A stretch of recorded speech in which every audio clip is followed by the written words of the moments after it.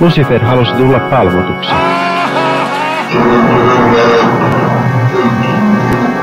In the name of Satan. Hyvää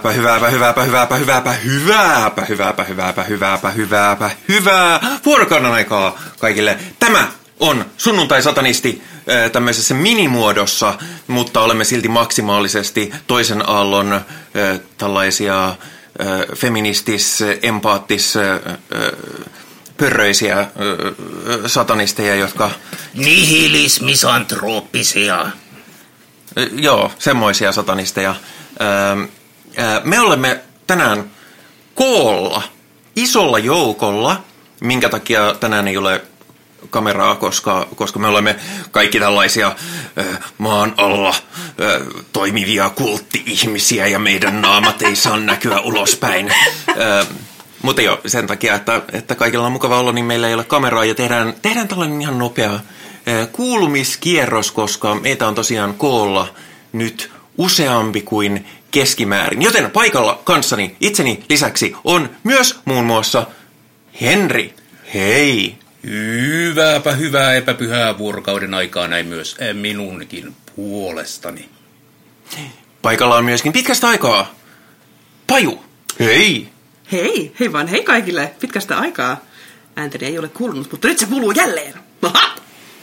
Ja paikalla ensimmäistä kertaa. Onko ensimmäistä kertaa? On ensimmäistä kertaa. On ensimmäistä kertaa meillä on paikalla, jos olette käyneet siellä usein puhutussa Discord-palvelimella Perkeleen temppelin sellaisella, jossa Sunnuntai-Satanistilla on oma autonominen saarensa, niin paikalla on Sevis. Hei vaan kaikille. Ja mä muut löytää myös tuolta meidän Perkeleen temppelin Instagramin ja Facebookin takaa. Kyllä. Niitä mä oon itse asiassa viime aikoina yrittänyt muistaa ohjelmassa mainostaa. Se ei sano, että mä olen muistanut, mutta mä olen yrittänyt muistaa. Ja kuten patologikin sanoi potilaalle, niin ajatus oli tärkein.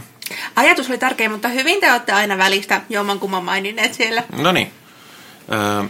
Mutta joo, meillä ei ole varsinaisesti aihetta, ja tämä on tosiaan lyhyempi jakso, koska olemme vaan koolla. Henri! Kerro. Ei kun sinä kerrot. Miksi olemme kokoontuneet?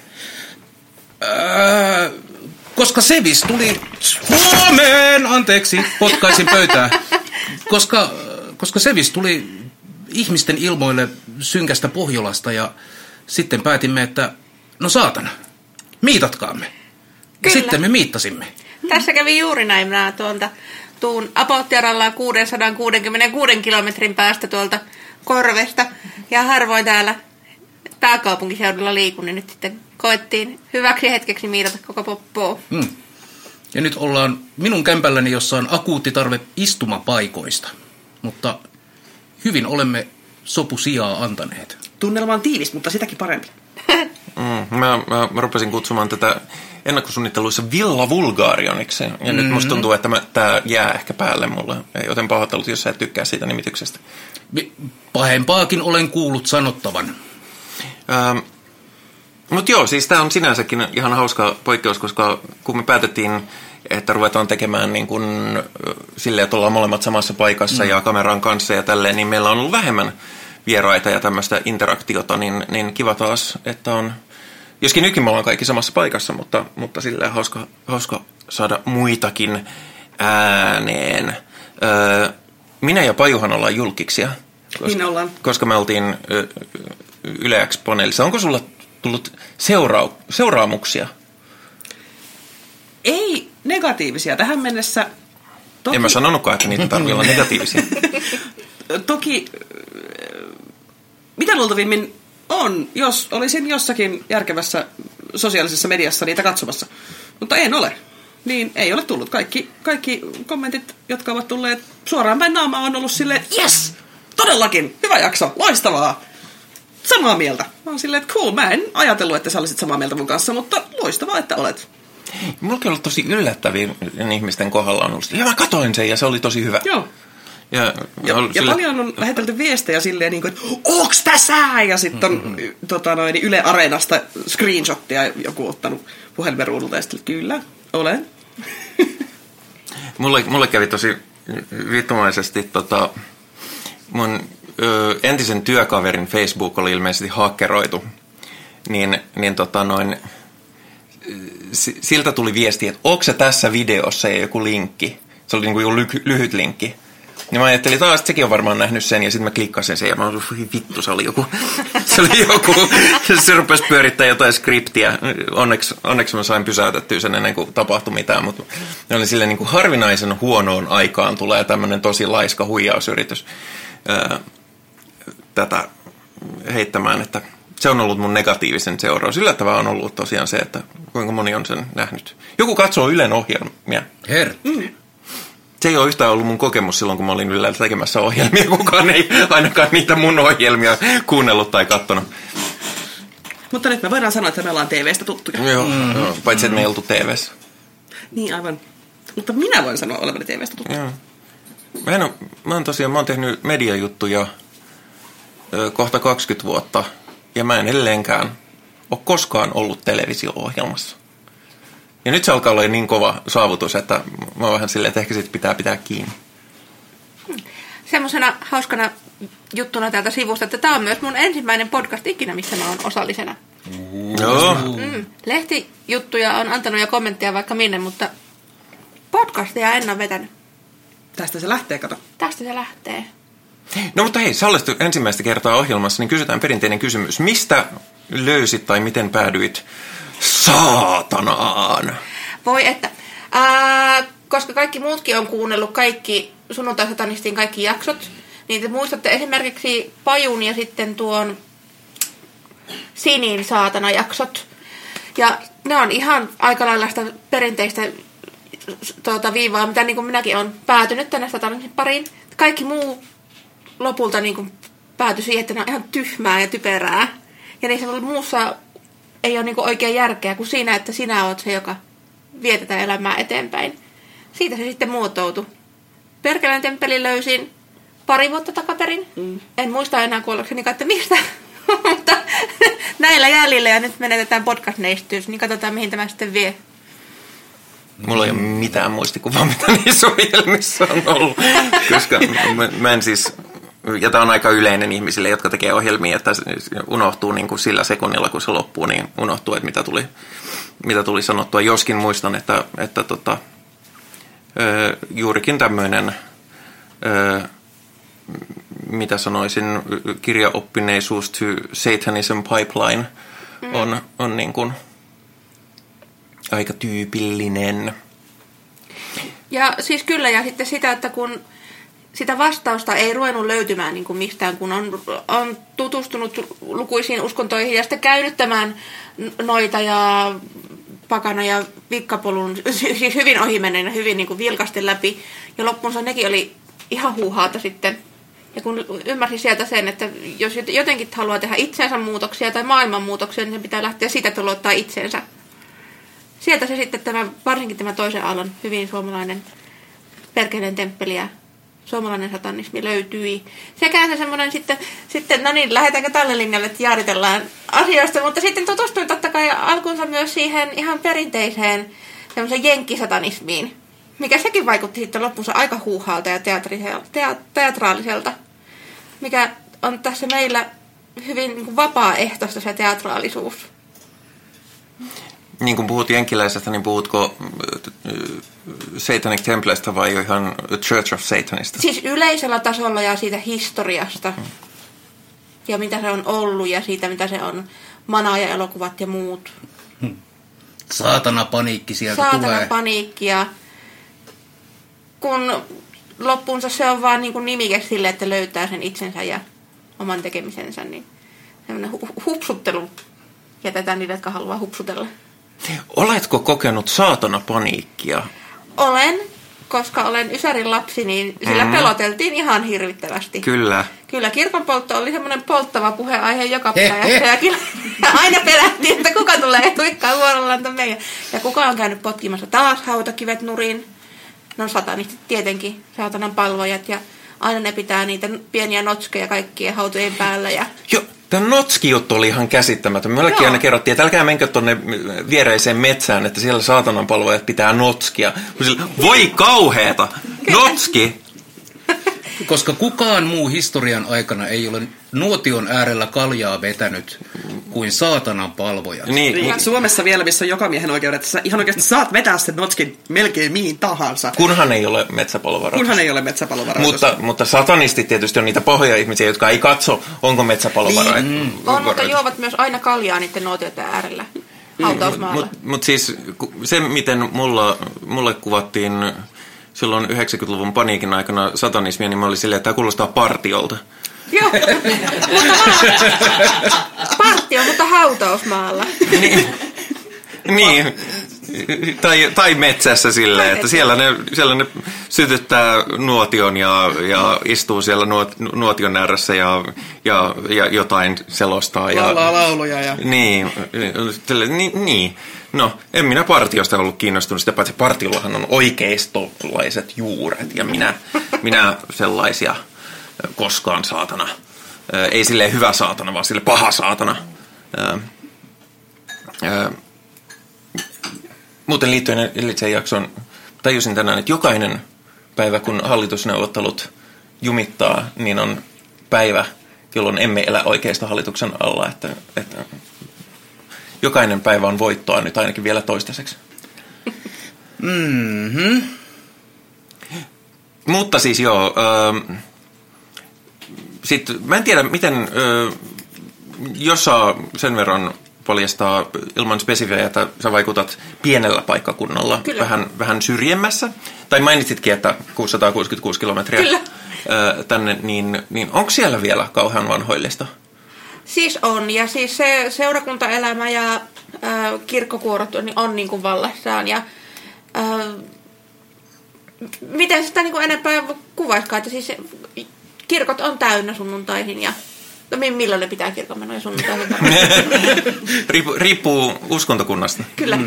Ja meiltä löytyy sekä vahva ortodoksi edustus että luterilaisedustus. Ja sitten keskustellaan kahvipöydässä, että mitä kirkkohallituksessa keskusteltiin viime kerralla. Ja sitten minä mietin, että minä päivänä kävin siellä kirkossa.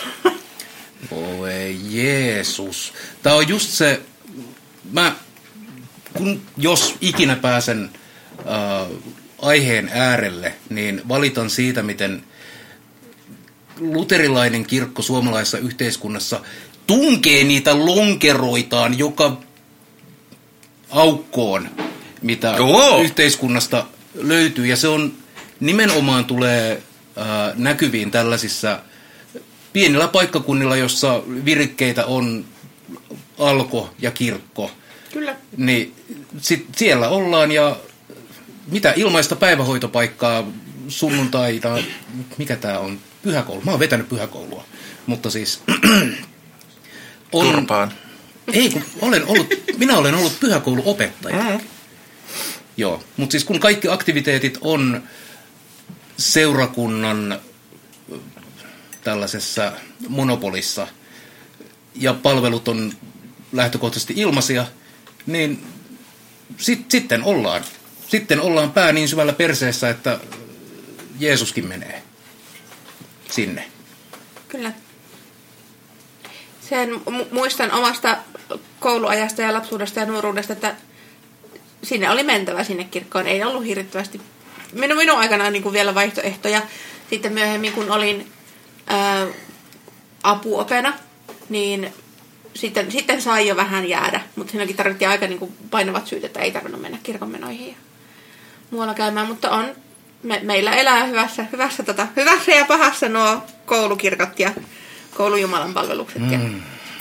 Mä oon joskus käyttänyt tätä, kun on sanottu, että mennäkö kirkkoon tai jotain, niin mä oon silleen, en mä voi uskonto kieltää. Mutta vaikka eihän se nyt oikeasti kiellä yhtään mitään, mutta se on vaan hauska tapa herättää hämmennystä ja ainakin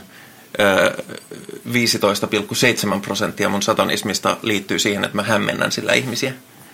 Ja se on minulle tärkeä arvo kaikessa elämän filosofiassa, mitä harjoitan. Onpa hämmentävää. Eikö olekin? hämmennyin oikein itsekin. Mutta tämä on ehkä hyvä tapa myös mainostaa hieman Perkeleen temppelin toimintaa siinä mielessä, että kyllä Perkeleen temppeli joskus järjestää tämmöisiä asioita, että me olemme kaikki samassa huoneessa. Mm-hmm. Tietysti näin niin kuin introverteille, saatana ihmisille hieman vastenmielistä, mutta toisaalta ihan hauskaa poikkeustakin. Mutta on kaikenlaista muutakin. Voitko valittaa jotain, mitä on suunniteltu? No. Ja kun sanon, että suunniteltu, niin sanon niin, että mä en ole suunnitellut yhtään mitään. Onhan tässä. Kesä on tulossa ja Pridein aikana ehkä miittaillaan kaikenlaisten sateenvarjojen alla, mutta ei siitä kyllä ole mitään suunniteltu. Sitten olisi alustavissa puheissa tällainen metallifestivaali, jonne alustavien puheiden mukaan me pyllähdämme paikalle pyllyttelemään. Kyllä, tarkoitus olisi saada ihan oma pöytä pystyyn ja pöydälle hyvä pino jonkin sortista luettavaa. Onko se sitten meiltä vaan lainattavia kirjoja vai onko se ihan printattuja vaikka kortteja tai muuta? Miten me saadaan tänään askareltua tällä porukalla? Niin, on muuten mielenkiintoinen huomio ollut tässä, kun kaiken maailman nörttejä kokoontuu yhteen. Ensin semmoinen suomalainen kursailu ja hörpitään kahvia ja puhutaan kohteliaasti ja sitten joku. Minulla olisi näitä käsitöitä mukana. Ja eikö sitten? No minullakin on. Minä olen tällaisia tehnyt ja nyt täällä on on luomusuitsukkeita, on kangaksia, on piirustuksia, puutöitä, kaikenlaista. Ja minä tein chiliä.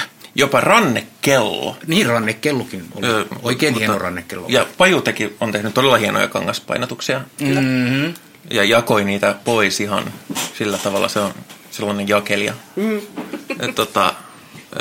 Jos ei kangasjuttuja pistä jakoon, niin sitten ne vaan kertyy kämppään. Mua kyllä harmittaa, että mä siis esittelin tätä mun rakentamaa rannekelloa, mutta kyllä harmitti, kun tajusin, että niin, mun olisi varmaan pitänyt tuoda se mun sarjakuvakirja mukaan. Onko mä antanut sulle sen? Ei, sä sanoit, että sä tuot mulle sen. Mut sit sä et koskaan tuonut. Ja mä oon liian kohtelias sanoakseni asiasta mitään, joten... Siis sanot sen kaikille internetissä. Mä taas on... Niin kohtelias olen. Mä taas on liian hajamielinen muistamaan, kenelle mä oon antanut siihen. Eli nyt ne on multa loppu tällä hetkellä. Että, niin. Mulla on itsellä yksi, jossa on painovirhe, että se... Kaikki näyttää hienolta, mutta ne kannet ja se sisältö on eri päin. Niin se on siitä hyvä, että se jää mulle aina salailukappaleeksi, koska mä en voi myydä sitä pois. Collector's Edition. Kyllä. Mutta hei, täällä on paljon huoneessa ihmisiä, jotka eivät osallistu podcastiin, niin me ei puhuta nyt tämän pidempään. Tänne on itse asiassa saapunut sinä aikaa uusiakin ihmisiä, hei vaan. Joten me palaamme enemmän tällaiseen yhteisölliseen höpöttelyyn kuin tällaiseen hyvin organisoituun ja ennalta määritettyyn asiaan. Mutta ennen kuin poistumme, niin Henrillä on jotain jaettavaa. Pieni tekstipätkä asioita, kun on jaeltu, ja tähän lienee hyvä lopettaa, kun tätä luen. Mutta seuraavaksi lausun Minä olen satanisti pätkän, jonka joskus tein johonkin esittelyyn, jota en koskaan pitänyt. Mutta se menee näin. Minä olen satanisti. Jaa! Vieläpä yksi häikäilemättömimmistä ja julmimmista. Kierrosti luikerran yhteiskunnan rajamailla paikallisena eksentrikkona ja julkisena kummajaisena, pikemminkin normien ulkopuolisena kanssaeläjänä kuin tasavertaisena yhteiskunnan jäsenenä. Koko elämäni olen polttanut siltoja takanani, myrkyttänyt kaivoja ja suolannut peltoja. Olen aina... Hei, tää on jo virheellinen. Tämän takia en ole Olen aina antanut periksi kiusauksille, olivat ne sitten älyllisiä tai aistillisia, hurskaita tai syntisiä, yleviä tai alhaisia, mystisiä tai lihallisia. Minusta on tullut elostelija, irstailija ja sodomiitti, syömäri, juomari ja mässäilijä, varas, murhaaja ja huora, myrkyn keittäjä, alkemisti ja noita, väärä profeetta, antikristus ja harhaanjohtaja, syntinen, saatana, kurja. Sanalla sanoen, olen hylännyt kaiken soveliaisuuden, ja kuin käärme, joka nahkansa luo, olen minäkin jättänyt taakseni ihmisyyden karkean ikeen. Enää en puhu minä, vaan saatana puhuu minussa, sillä perkele ja minä olemme yhtä. Minä olen kirjoitus seinällä ja ääni erämaassa, nouseva aamutähti kuoleman varjon laaksossa, kirkas valontuoja, Hashatan Elohim, Hillel ben Shahar, Fosforos ja Lucifer. Olen alku ja loppu, alfa ja omega, ensimmäinen ja viimeinen, liikkumaton liikuttaja, luomaton luoja, transcendentti mieli. Minä olen se, joka olen.